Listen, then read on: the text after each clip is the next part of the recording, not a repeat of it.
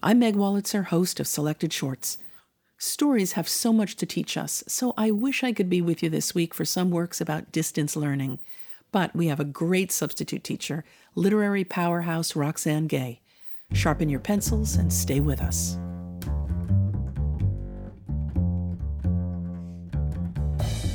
It seems to me that the myth, the illusion that this is a free country, for example, is disastrous. James Baldwin's unwritten novel, this week on Selected Shorts. I'm Roxane Gay, and you're listening to Selected Shorts, the program that brings you great short fiction read live on stage at Symphony Space in New York City. All of us who lived through 2020 faced some unusual challenges. Mask wearing, perpetual hand sanitizing, trying to bump elbows without irony. It's strange, as social creatures, being forced to stay apart. Everything becomes remote. Our communications, our entertainment, our education. In 2020, the only things that seemed to be within my arm's reach were books and my work and my wife and our new puppy. And I was perfectly okay with that. In this episode of Selected Shorts, we consider the potential power of distance learning. Our authors explore the challenges and benefits of standing apart from people and things we love most.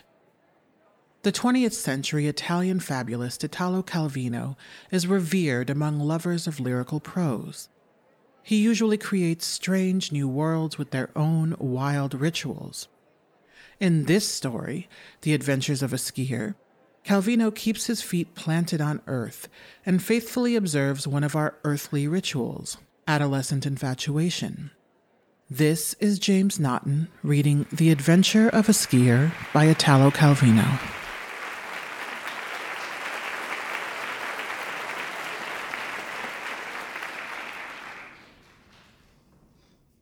There was a line at the ski lift. The group of boys who had come on the bus had joined it, one next to the other, skis parallel, and every time it advanced, it was long and, instead of going straight, as in fact it could have, zigzagged randomly, sometimes upward, sometimes down. They stepped up or slid down sideways, depending on where they were, and immediately propped themselves on their poles again, often resting their weight on the neighbor below, or trying to free their poles from under the skis of the neighbor above, stumbling on skis that had got twisted, leaning over to adjust their bindings and bringing the whole line to a halt, pulling off windbreakers or sweaters or putting them back on as the sun appeared or disappeared, tucking strands of hair under their woolen headbands, or the billowing tails of their checked shirts into their belts, digging in their pockets for handkerchiefs and blowing their red frozen noses. And for all these operations, taking off and then putting back on their big gloves, which sometimes fell in the snow and had to be picked up with the tip of a pole. That flurry of small disjointed gestures coursed through the line and became frenzied at the front when the skier had to unzip every pocket to find where he'd stuck his ticket money or his badge and hand it to the lift operator to punch. And then he had to put it back in his pocket and readjust his gloves and join his two poles together, the tip of one stuck in the basket of the other so that they could be held with one hand. All this while climbing the small slope in the open space where he had to be ready to position the T-bar under his bottom and let it tug him jerkily upward. The boy in the green goggles was at the midway point of the line, numb with cold, and next to him was a fat boy who kept pushing. As they stood there, a girl in a sky blue hood passed. She didn't get in line. She kept going, up on the path. And she moved uphill on her skis as lightly as if she were walking.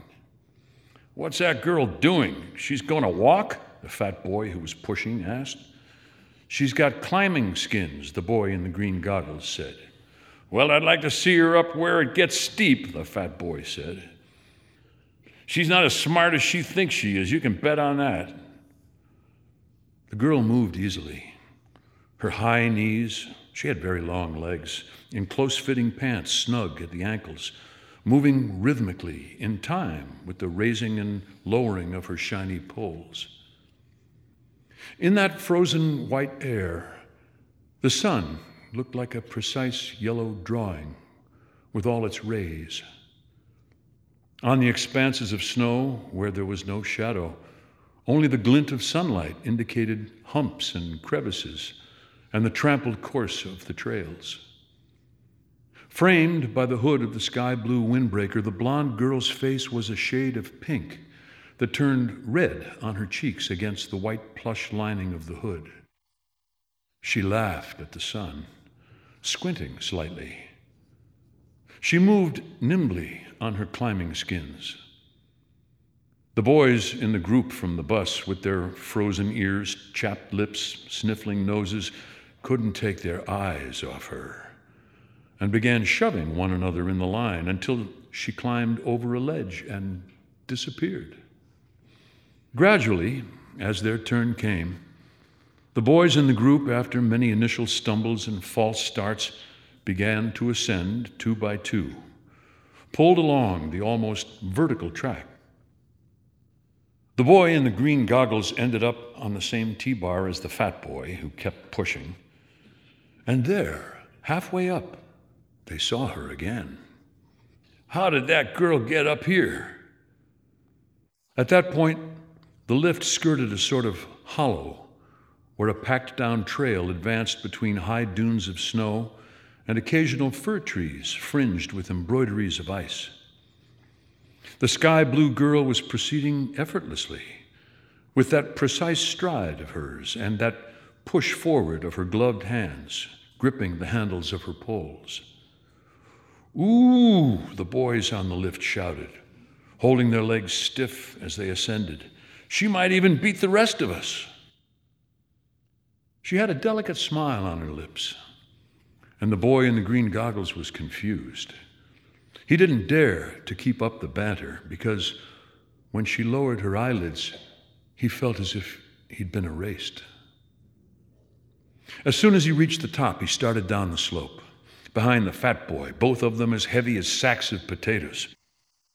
But what he was looking for as he made his way along the trail was a glimpse of the sky-blue windbreaker, and he hurtled straight down so that he'd appear bold and at the same time hide his clumsiness on the turns. "Look out! Look out!" he called in vain, because the fat boy, too, and all the boys in the group were descending at breakneck speed, shouting, "Look out! Look out!" And one by one they fell, backward or forward, and he alone was cutting through the air, bent double over his skis, until he saw her. The girl was still going up, off the trail, in the fresh snow. The boy in the green goggles grazed her, shooting by like an arrow, rammed the fresh snow and disappeared into it, face forward. But at the bottom of the slope, breathless, dusted in snow from head to foot, come on, there he was again, with all the others in line for the lift, and then up again to the top. This time, when he met her, she too was going down. How did she go? For the boys, a champion was someone who sped straight down, like a lunatic. "Well, she's no champion, the blonde," the fat boy said quickly, relieved.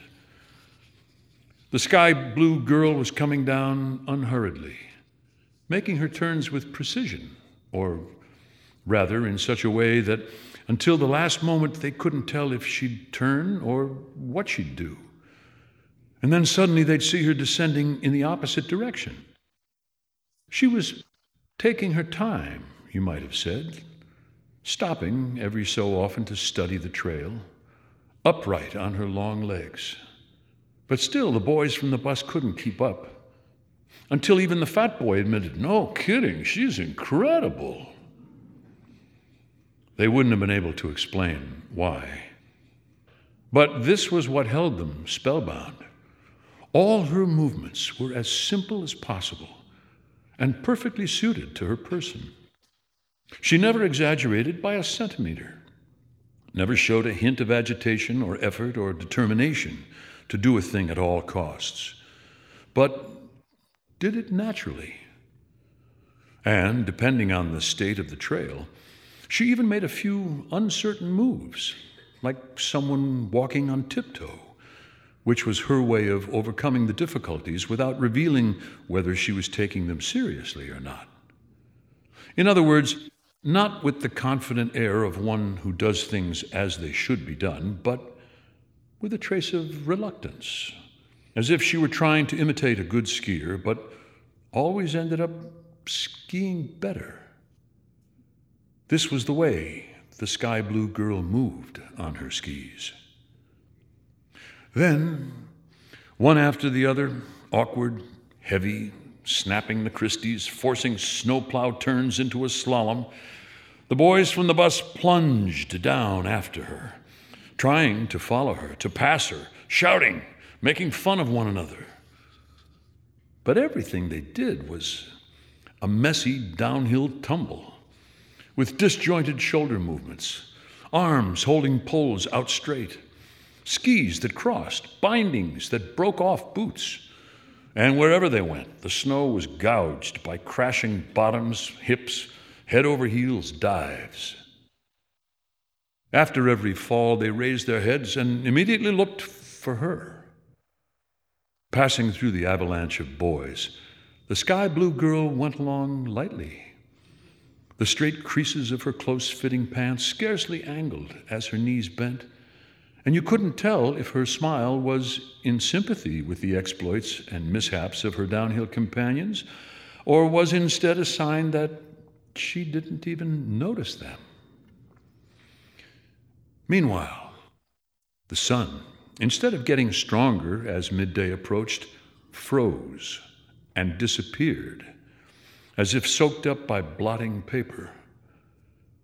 The air was full of light, colorless crystals flying slantwise. It was sleet. You couldn't see from here to there. The boys skied blindly, shouting and calling to one another, and they were continually going off the trail and, come on, falling. Air and snow were now the same color, opaque white, but by peering intently into that whiteness, so that it almost became less dense, the boys could make out the sky blue shadow, suspended in the midst of it, flying this way and that, as if on a violin string.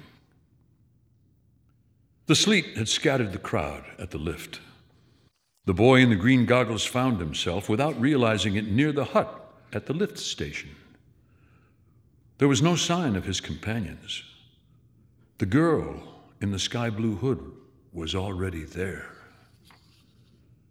She was waiting for the T-bar, which was now making its turn. "Quick!"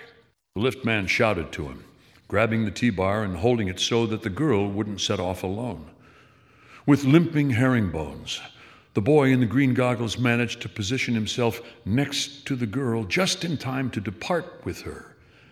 But he nearly caused her to fall as he grabbed hold of the bar. She kept them both balanced until he righted himself, muttering self-reproaches, to which she responded with a low laugh like the glue-glue of a guinea hen, muffled by the windbreaker drawn up over her mouth. Now the sky blue hood, like the helmet of a suit of armor, left uncovered only her nose, her eyes, a few curls on her forehead and her cheekbones. So he saw her in profile, the boy in the green goggles, and didn't know whether to be happy to find himself on the same T-bar or to be ashamed of being there, all covered with snow, the hair pasted to his temples, his shirt puffing out between sweater and belt.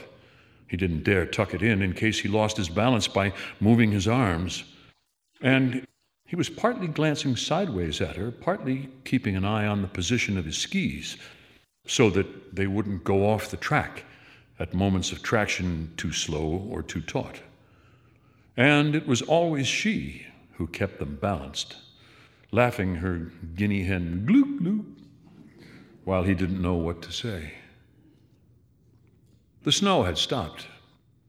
Now there was a break in the fog, and in the break the sky appeared, blue at last, and the shining sun, and one by one the clear frozen mountains, their peaks feathered here and there by soft shreds of the snow cloud. The mouth and chin of the girl reappeared. "It's nice again," she said. "I said it would be." "Yes," the boy in the green goggles said. "Nice. Then the snow will be good." "A little soft." "Oh, yes. But I like it," she said. "And going down in the fog isn't bad." "As long as you know the trail," he said. "No," she said. "Guessing." "I've already done it 3 times, the boy said. "Good for you." "I've only done it once, but I went up without the lift. I saw you. You'd put on climbing skins." "Yes. Now that the sun's out, I'll go up to the pass." "To the pass where?" "Farther up, above where the lift goes, up to the top." "What's up there?" "The glacier seems so close, it's as if you could touch it. And the white hares." "The what?" "The hares. At this altitude, mountain hares put on a white coat. Also the partridges." "Up there?" "White partridges. Their feathers are all white. In summer, their feathers are pale brown." "Where are you from?" "Italy." "I'm Swiss." They had arrived. They pulled away from the lift, he clumsily, she holding the bar with her hand through the whole turn. She took off her skis, stood them upright, removed the climbing skins from the bag she wore at her waist, and fastened them to the bottoms of the skis. He watched, rubbing his cold fingers in his gloves. Then, when she began to climb, he followed. The ascent from the lift to the summit of the pass was difficult. The boy in the green goggles worked hard, sometimes herringboning, sometimes stepping, sometimes trudging up and sliding back, holding on to his poles like a lame man his crutches. And already she was up where he couldn't see her. He reached the pass in a sweat, tongue out, half blinded by the glittering radiance all around. There, the world of ice began. The blonde girl had taken off her sky-blue windbreaker and tied it around her waist. She, too, had put on a pair of goggles. "There, did you see? Did you see?" "What is it?" he said, dazed. Had a white hare leaped out? A partridge? "It's not there anymore," she said. Below, over the valley, cawing blackbirds fluttered as usual at 2,000 meters. Midday had turned perfectly clear, and from up there you could see the trails, the open slopes thronged with skiers, children sledding, the lift station, and the line which had reformed, the hotel, the parked buses, the road that wove in and out of the black forest of fir trees. The girl had set off on the descent, going back and forth in her tranquil zigzags, and had already reached the point where the trails were more trafficked by skiers, yet her figure, faintly sketched like an oscillating parenthesis, didn't get lost in the confusion of darting, interchangeable profiles. It remained the only one that could be picked out and followed, removed from chance and disorder. The air was so clear that the boy in the green goggles could divine in the snow the dense network of ski tracks, straight and oblique, of abrasions, mounds, holes, and pole marks. And it seemed to him that there, in the shapeless jumble of life, was hidden a secret line, a harmony, traceable only to the sky blue girl. And this was the miracle of her, that at every instant, in the chaos of innumerable possible movements, she chose the only one that was right and clear and light and necessary. The only gesture that, among an infinity of wasted gestures, counted.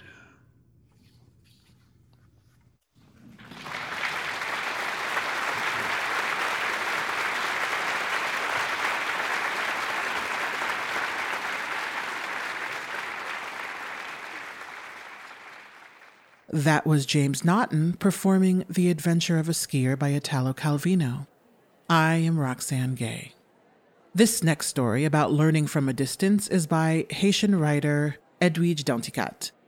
It involves a mother, a daughter, and two very different worlds that overlap on the avenues of Manhattan. This is New York Day Women by Edwidge Danticat, performed by Laurine Towler.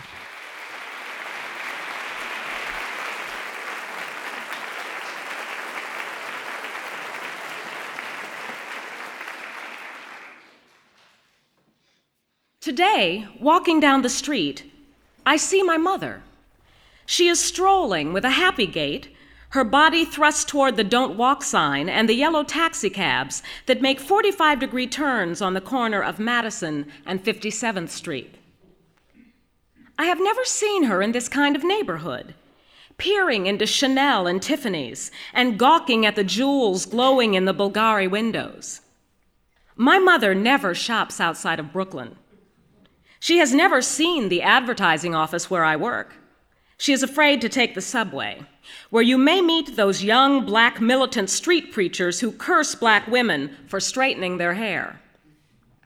Yet, here she is, my mother, who I left at home that morning in her bathrobe, with pieces of newspapers twisted like rollers in her hair. My mother, who accuses me of random offenses as I dash out of the house. Would you get up and give an old lady like me your subway seat? In this state of mind, I bet you don't even give up your seat to a pregnant lady. My mother, who was often right about that. Sometimes I get up and give my seat, other times I don't.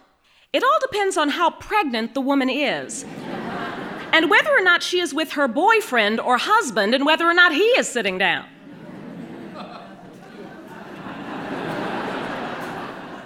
As my mother stands in front of Carnegie Hall, one taxi driver yells to another, "What do you think this is, a dance floor?" My mother waits patiently for this dispute to be settled before crossing the street. In Haiti, when you get hit by a car, the owner of the car gets out and kicks you for getting blood on his bumper. My mother, who laughs when she says this and shows a large gap in her mouth where she lost 3 more molars to the dentist last week. My mother, who at 59 says dentures are okay. You can take them out when they bother you. I'll like them fine. Will it feel empty when Papa kisses you? Oh no, he doesn't kiss me that way anymore. My mother, who watches the lottery drawing every night on Channel 11 without ever having played the numbers. A third of that money is all I would need. We would pay the mortgage, and your father could stop driving that taxi cab all over Brooklyn. I follow my mother, mesmerized by the many possibilities of her journey. Even in a flowered dress, she is lost in a sea of pinstripes and gray suits, high heels and elegant short skirts, Reebok sneakers dashing from building to building. My mother, who won't go out to dinner with anyone. If they want to eat with me, let them come to my house, even if I boil water and give it to them. My mother, who talks to herself when she peels the skin off poultry. Fat, you know, and cholesterol. Fat and cholesterol killed your Aunt Hermine. My mother, who makes jam with dried grapefruit peel and then puts in cinnamon bark that I always think is cockroaches in the jam. My mother, whom I have always bought household appliances for on her birthday, a nice rice cooker, a blender. I trail the red orchids in her dress and the heavy faux leather bag on her shoulders. Realizing the ferocious pace of my pursuit, I stop against a wall to rest. My mother keeps on walking as though she owns the sidewalk under her feet. As she heads towards the Plaza Hotel, a bicycle messenger swings so close to her that I want to dash forward and rescue her, but she stands dead in her tracks and lets him ride around her, and then goes on. My mother stops at a corner hot dog stand and asks for something. The vendor hands her a can of soda that she slips into her bag. She stops by another vendor selling sundresses for $7 each. I can tell that she is looking at an African print dress, contemplating my size. I think to myself, please, Ma, don't buy it. It would be just another thing that I would bury in the garage or give to Goodwill. Why should we give to Goodwill when there are so many people back home who need clothes? We save our clothes for the relatives in Haiti. 20 years we have been saving all kinds of things for the relatives in Haiti. I need the place in the garage for an exercise bike. You are pretty enough to be a stewardess. Only dogs like bones.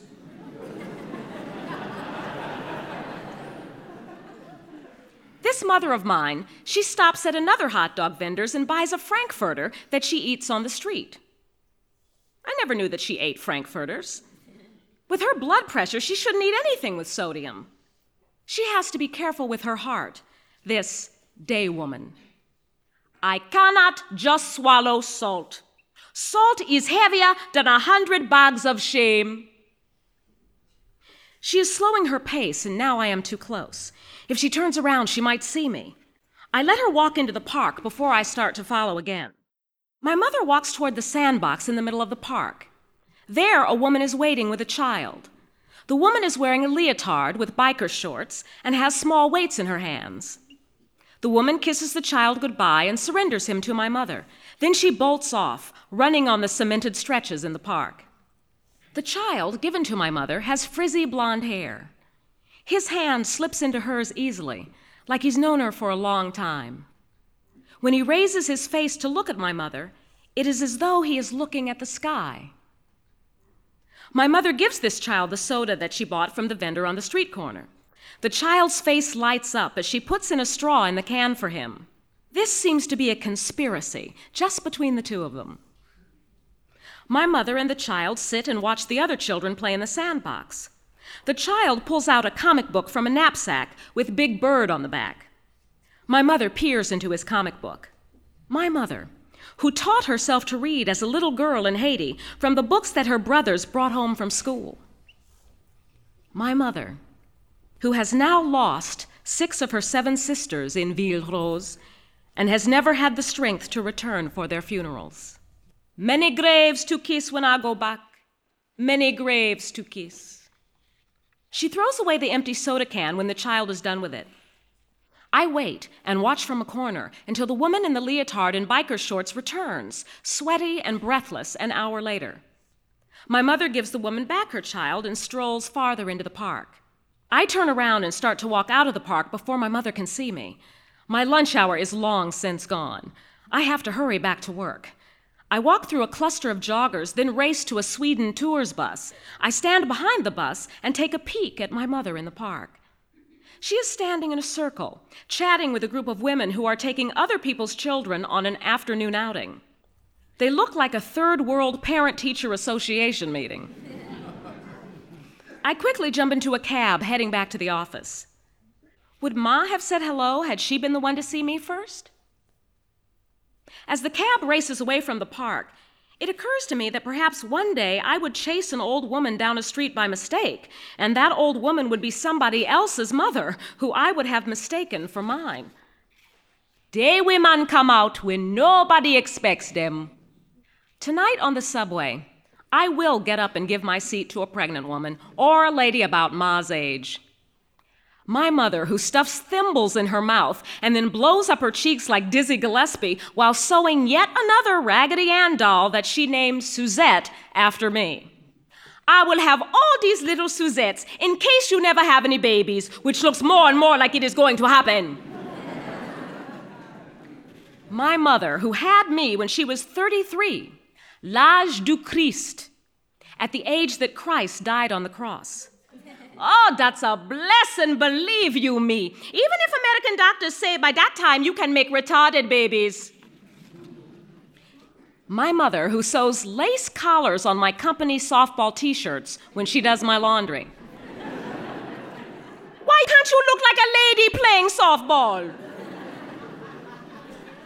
My mother, who never went to any of my parent-teacher association meetings when I was in school.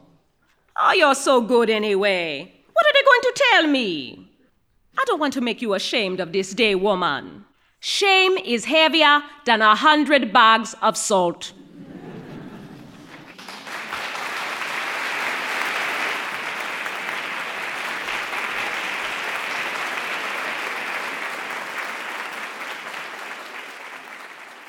That was New York Day Women by Edwidge Danticat, read by Laurine Towler. I am Roxane Gay.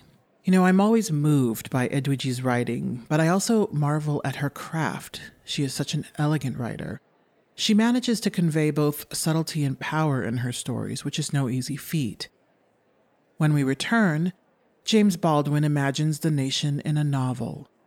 You're listening to Selected Shorts, recorded live in performance at Symphony Space in New York City and at other venues nationwide.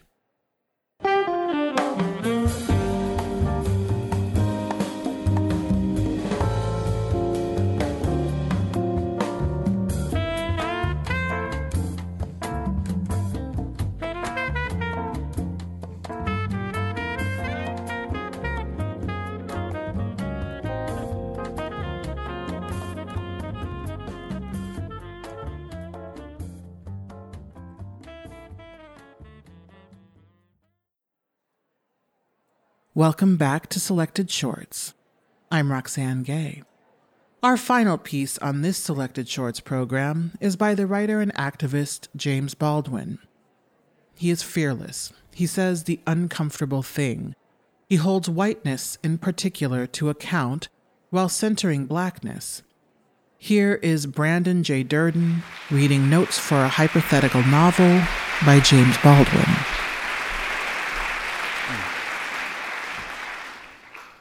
We've been talking about writing for the last 2 days, which is a very reckless thing to do, so that I shall be absolutely reckless tonight and pretend that I'm writing a novel in your presence. I'm going to ramble on a little tonight about my own past, not as though it were my own past exactly, but as a subject for fiction. I'm doing this in a kind of halting attempt to relate the terms of my experience to yours, and to find out what specific principle, if any, unites us in spite of all the obvious disparities, some of which are superficial, and some of which are profound, and most of which are entirely misunderstood. We'll come back to that, in any case, this misunderstanding, in a minute, but I want to warn you that I'm not pretending to be unbiased. I'm certain that there is something which unites all the Americans in this room, though I can't say what it is. But if I were to meet any one of you in some other country, England, Italy, France, or Spain, it would be at once apparent to everybody else, though it might not be to us, that we had something in common, which scarcely any other people or no other people could really share. Let's pretend that I want to write a novel concerning the people or some of the people with whom I grew up, and since we're only playing, let's pretend it's a very long novel. I want to follow a group of lives, almost from the time they open their eyes on the world until some point of resolution, say marriage or childbirth or death. And I want to impose myself on these people as little as possible. That means that I do not want to tell them or the reader what principle their lives illustrate or what principle is activating their lives, but by examining their lives, I hope to be able to make them convey to me and to the reader what their lives mean. Now, I know that this is altogether impossible. I know that my people are controlled by my point of view, and that by the time I begin the novel, I have some idea of what I want the novel to do or to say or to be. But just the same, whatever my point of view is and whatever my intentions, because I am an American writer, my subject and my material inevitably has to be a handful of incoherent people in an incoherent country. And I don't mean incoherent in any light sense. And later on we'll talk about what I mean when I use that word. Well, who are these people who fill my past and seem to clamor to be expressed? I was born on a very wide avenue in Harlem, and in those days that part of town was called the Hollow, and now it's called Junkies Hollow. The time was the 1920s, and as I was coming into the world, there was something going on called the Negro Renaissance. And the most distinguished survivor of that time is Mr. Langston Hughes. This Negro Renaissance is an elegant term which means that white people had then discovered that Negroes could act and write as well as sing and dance. And this Renaissance was not destined to last very long. Very shortly there was to be a depression, and the artistic Negro, or the noble savage, was to give way to the militant or the new Negro.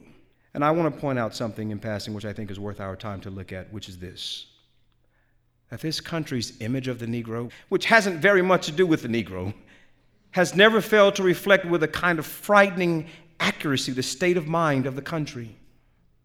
This was the jazz age, you will remember. It was the epoch of F. Scott Fitzgerald. Josephine Baker had just gone to France. Mussolini had just come to power in Italy. There was a peculiar man in Germany who was plotting and writing, and the Lord knows what Lumumba's mother was thinking. And all of these things and a million more, which are now known to the novelist but not to his people, are to have a terrible effect on their lives. There's a figure I carry in my mind's eye to this day, and I don't know why. He can't really be the first person I remember, but he seems to be, apart from my mother and father. And this is a man about as old, perhaps, as I am now, who's coming up our street, very drunk, falling down drunk. And it must have been a Saturday, and I was sitting in the window. It must have been winter, because I remember he had a black overcoat on, because his overcoat was open. And he's stumbling past one of those high iron railings with spikes on top, and he falls, and he bumps his head against one of those railings, and blood comes down his face, and there are kids behind him, and they're tormenting him and laughing at him. And that's all I remember, and I don't know why. But I only throw him in to dramatize this fact, that however solemn we writers, or myself, I, may sometimes sound, or how pontifical I may sometimes seem to be, on that level from which any genuine work of imagination springs, I'm really, and we all are, absolutely helpless and ignorant. But this figure is important because he's going to appear in my novel. He can't be kept out of it. He occupies too large a place in my imagination. And then, of course, I remember the church people, because I was practically born in the church. And I seem to have spent most of that time that I was helpless sitting on someone's lap in the church and being beaten over the head whenever I fell asleep, which was usually. I was frightened of all those brothers and sisters of the church because they were all powerful. I thought they were. And I had one ally, my brother, who was a very undependable ally, because sometimes I got beaten for the things he did, and sometimes he got beaten for the things I did. But we were united in our hatred for the deacons and deaconesses and the shouting sisters and our Father. And one of the reasons for this is that we were always hungry, And he was always inviting those people over to the house on Sunday for an enormous banquet, and we sat next to the icebox in the kitchen watching all these hams and chickens and biscuits go down their righteous bellies, which had no bottom. Now, so far in this hypothetical sketch of an unwritten and probably unwritable novel, so good. From what we've already sketched, we can begin to anticipate one of those long, warm, toasty novels. You know, those novels in which the novelist is looking back on himself absolutely infatuated with himself as a child, and everything is in sentimentality. But I think we ought to bring ourselves up short because we don't need another version of A Tree Grows in Brooklyn. And we can do without another version of The Heart is a Lonely Hunter. This hypothetical book is aiming at something more implacable than that. Because no matter how ridiculous this may sound, that unseen prisoner in Germany is going to have an effect on the lives of these people. 2 Italians are going to be executed presently in Boston. There's going to be something called the Scottsboro case, which will give the Communist Party hideous opportunities. In short, the social realities with which these people, the people I remember, whether they knew it or not, were really contending, can't be left out of the novel without falsifying their experience. And this is very important. This all has something to do with the sight of that tormented, falling down, drunken, bleeding man I mentioned at the beginning. Who is he, and what does he mean? Well, then I remember, principally, I remember the boys and girls on the streets, at the school, in the church. I remember in the beginning I only knew Negroes except for one Jewish boy, the only white boy in an all-Negro elementary school, a kind of survivor of another day in Harlem. And there was an Italian fruit vendor who lived next door to us, who had a son with whom I fought every campaign of the Italian-Ethiopian War. Because remember that we're projecting a novel, and Harlem is in the course of changing all the time. Very soon, there won't be any white people there.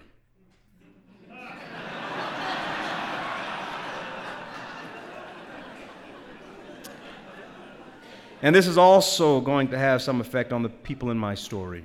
Well, more people now. There was a boy, a member of our church, and he backslid, which means he achieved a sex life and started smoking cigarettes. And he was therefore rejected from the community in which he had been brought up, because Harlem is also reduced to communities. And I've always believed that one of the reasons he died was because of this rejection.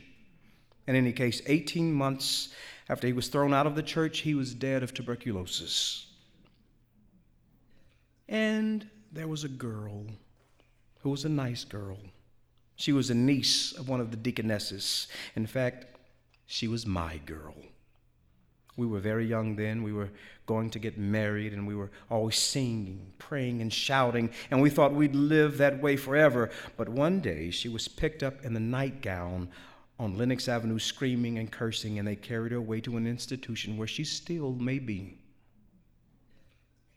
And by this time, I was a big boy, and there were the friends of my brothers, my younger brothers and sisters, and I had danced to Duke Ellington, but they were dancing to Charlie Parker. And I had learned how to drink gin and whiskey, but they were involved with marijuana and the needle. I will not really insist upon continuing this roster. I have not known many survivors. I know mainly about disaster. But then I want to remind you again of that man I mentioned in the beginning who haunts the imagination of this novelist. The imagination of a novelist has everything to do with what happens to his material. Now, we're a little beyond the territory of Betty Smith and Carson McCullers, but we are not quite beyond the territory of James T. Farrell or Richard Wright. Let's go a little bit farther. By and by, I left Harlem. I left all those deaconesses, all those sisters, and all those churches and all those tambourines, and I entered, or Anyway, I encountered the white world. Now, this white world which I was just encountering was, just the same, one of the forces that had been controlling me from the time I opened my eyes on the world. For it is important to ask, I think, where did these people I'm talking about come from? And where did they get their peculiar school of ethics? What was its origin? What did it mean to them? What did it come out of? What function did it serve? And why was it happening here? And why were they living where they were? And what was it doing to them? All these things which sociologists think they can find out and haven't managed to do, which no chart can tell us. People are not, though in our age we seem to think so, endlessly manipulable. We think that once one has discovered that 30,000, let us say, Negroes, Chinese, or Puerto Ricans, or whatever, have syphilis or don't, or are unemployed or not, that we've discovered something about the Negroes, Chinese, or Puerto Ricans. But in fact, this is not so. In fact, we've discovered nothing very useful because people cannot be handled in that way.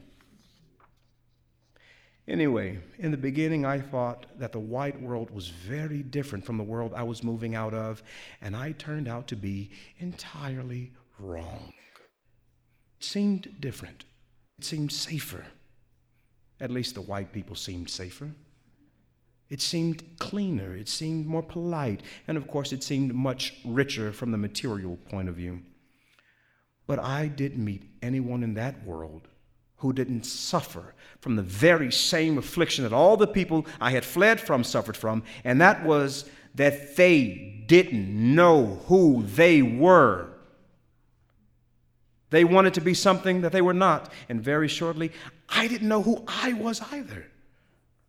I could not be certain whether I was really rich or really poor, really black or really white, really male or really female, really talented or a fraud, really strong or merely stubborn.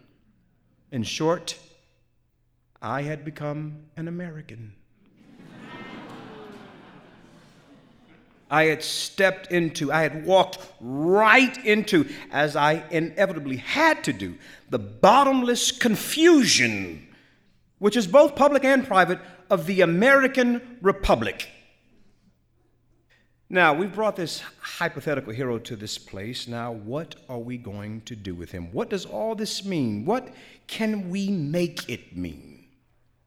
What's the thread that unites all these peculiar, disparate lives, whether it's from Idaho to San Francisco, from Idaho to New York, from Boston to Birmingham? Because there is something that unites all these people and places. What does it mean to be an American? What nerve is pressed in you or me when we hear this word? Earlier, I spoke about the disparities, and I said I was going to try and give an example of what I meant. Now, the most obvious thing that would seem to divide me from the rest of my countrymen is the fact of color.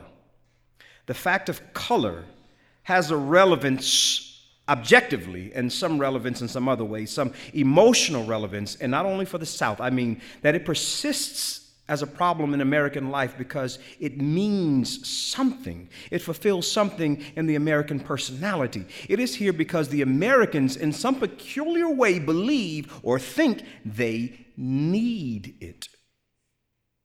Maybe we can find out what it is that this problem fulfills in the American personality, what it corroborates, and in what way this peculiar thing until today helps Americans to feel safe. When I spoke about incoherence, I said I'd try to tell you what I meant by that word. It's a kind of incoherence that occurs, let us say, when I'm frightened. I am absolutely frightened to death, and there's something which is happening or about to happen that I don't want to face, or let us say, which is an even better example, that I have a friend who has just murdered his mother and put her in the closet, and I know it, but we're not going to talk about it. Now, this means very shortly, since after all, I know the corpse is in the closet, and he knows I know it, and we're sitting around and having a few drinks and trying to be buddy-buddy together, that very shortly, we can't talk about anything because we can't talk about that. No matter what I say, I may inadvertently stumble upon this corpse. And this incoherence, which seems to afflict this country, is analogous to that. I mean that in order to have a conversation with someone, you have to reveal yourself. In order to have a real relationship with somebody, you've got to take the risk of being thought, God forbid, an oddball. You know, you have to take a chance, which in some peculiar way we don't seem willing to take. And this is very serious in that it is not so much a writer's problem. That is to say, I don't want to talk about it from the point of view of a writer's problem because, after all, you didn't ask me to become a writer. But it seems to me that the situation of the writer in this country is symptomatic and says something very terrifying about this country. And if I were writing hypothetically about a Frenchman, I would have, in a way, a frame of reference and a point of view. And in fact, it is easier to write about Frenchmen, comparatively speaking, because they interest me so much less. But to try to deal with the American experience, that is to say, to deal with this enormous incoherence, these enormous puddings, this shapeless thing, to try and make an American, well, listen to them, and try to put that on page. The truth about dialogue, for example, or the technical side of it, is that you try and make people say what they would say if they could, and then you sort of dress it up. You dress it up to look like speech. That is to say that it's really an absolute height. People don't ever talk the way they talk in novels, but I've got to make you believe they do because I can't possibly do a tape recording. But to try and find out what Americans mean is almost impossible because there are so many things they do not want to face. And not only the Negro thing, which is simply the most obvious and perhaps the simplest example, but on the level of private life, which is, after all, where we have to get to in order to write about anything, and also the level we have to get to in order to live. It seems to me that the myth, the illusion that this is a free country, for example, is disastrous. Let me point out to you that freedom is not something that anybody can be given. Freedom is something people take, and people are as free as they want to be. One hasn't got to have an enormous military machine in order to be unfree. When it's simpler to be asleep, when it's simpler to be apathetic, when it's simpler, in fact, not to want to be free, to think that something else is more important. And I'm not using freedom now so much in a political sense as I'm using it in a personal sense. It seems to me that the confusion is revealed, for example, in those dreadful speeches by Eisenhower, those incredible speeches by Nixon. They sound very much, after all, like the jargon of the Beat generation, that is, in terms of clarity. Not a pin to be chosen between them. Both levels, that is, the highest level, presumably, the administration in Washington, and the lowest level in our national life, the people who are called beatniks, are both involved in saying that something which is really on their heels does not exist. Jack Kerouac says, "Holy, holy," and we say Red China does not exist, but it really does. I'm simply trying to point out that it's the symptom of the same madness. Now, in some way, somehow the problem the writer has, which is, after all, his problem and perhaps not yours, is somehow to unite these things, to find the terms of our connection without which we will perish.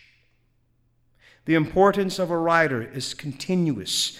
I think it's socially debatable and usually socially not terribly rewarding, but that's not the point. His importance, I think, is that he is here to describe things which other people are too busy to describe. It is a function, let's face it, it's a special function. There is no democracy on this level. It's a very difficult thing to do. It's a very special thing to do. And people who do it cannot, by that token, do many other things. But their importance is, and the importance of writers in this country now is this, that this country is yet to be discovered in any real sense.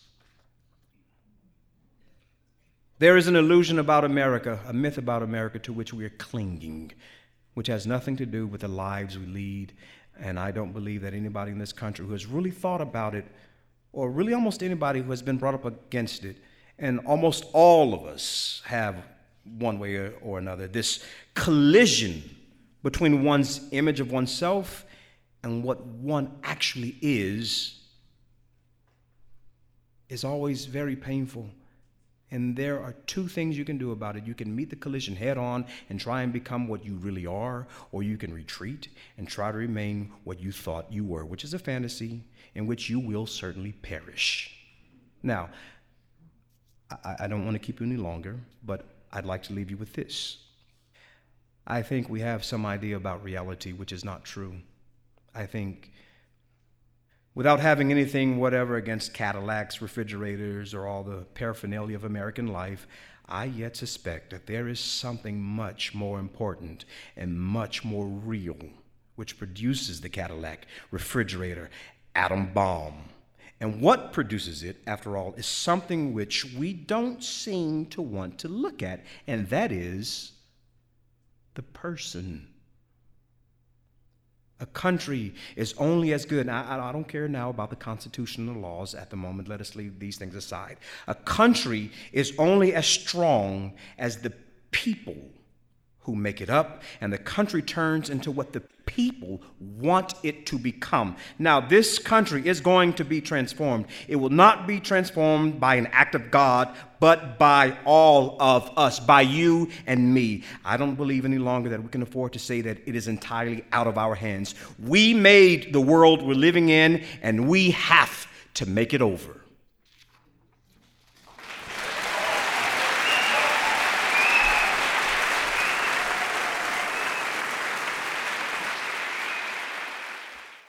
That was Brandon J. Dirden performing James Baldwin's Notes for a Hypothetical Novel. I'm Roxane Gay. Thank you for joining me for Selected Shorts.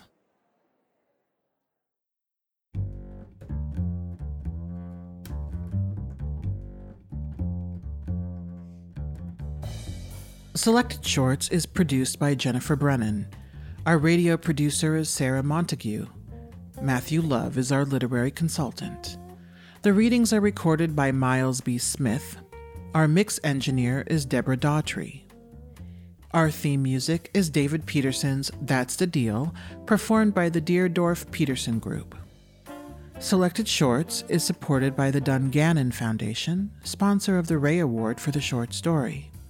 Support is also provided by the Howard Gilman Foundation, the NYC COVID-19 Response and Impact Fund in the New York Community Trust, the Schubert Foundation, the Sharina Endowment Fund, the Sherman Foundation, the Henry Nias Foundation, the Axe Houghton Foundation, and the Lemberg Foundation. Selected Shorts is also made possible by the National Endowment for the Arts and with public funds from the New York State Council on the Arts with the support of the New York State Legislature. Symphony Space thanks our generous supporters, including our board of directors, producer circle, and members who make our programs possible with their annual support.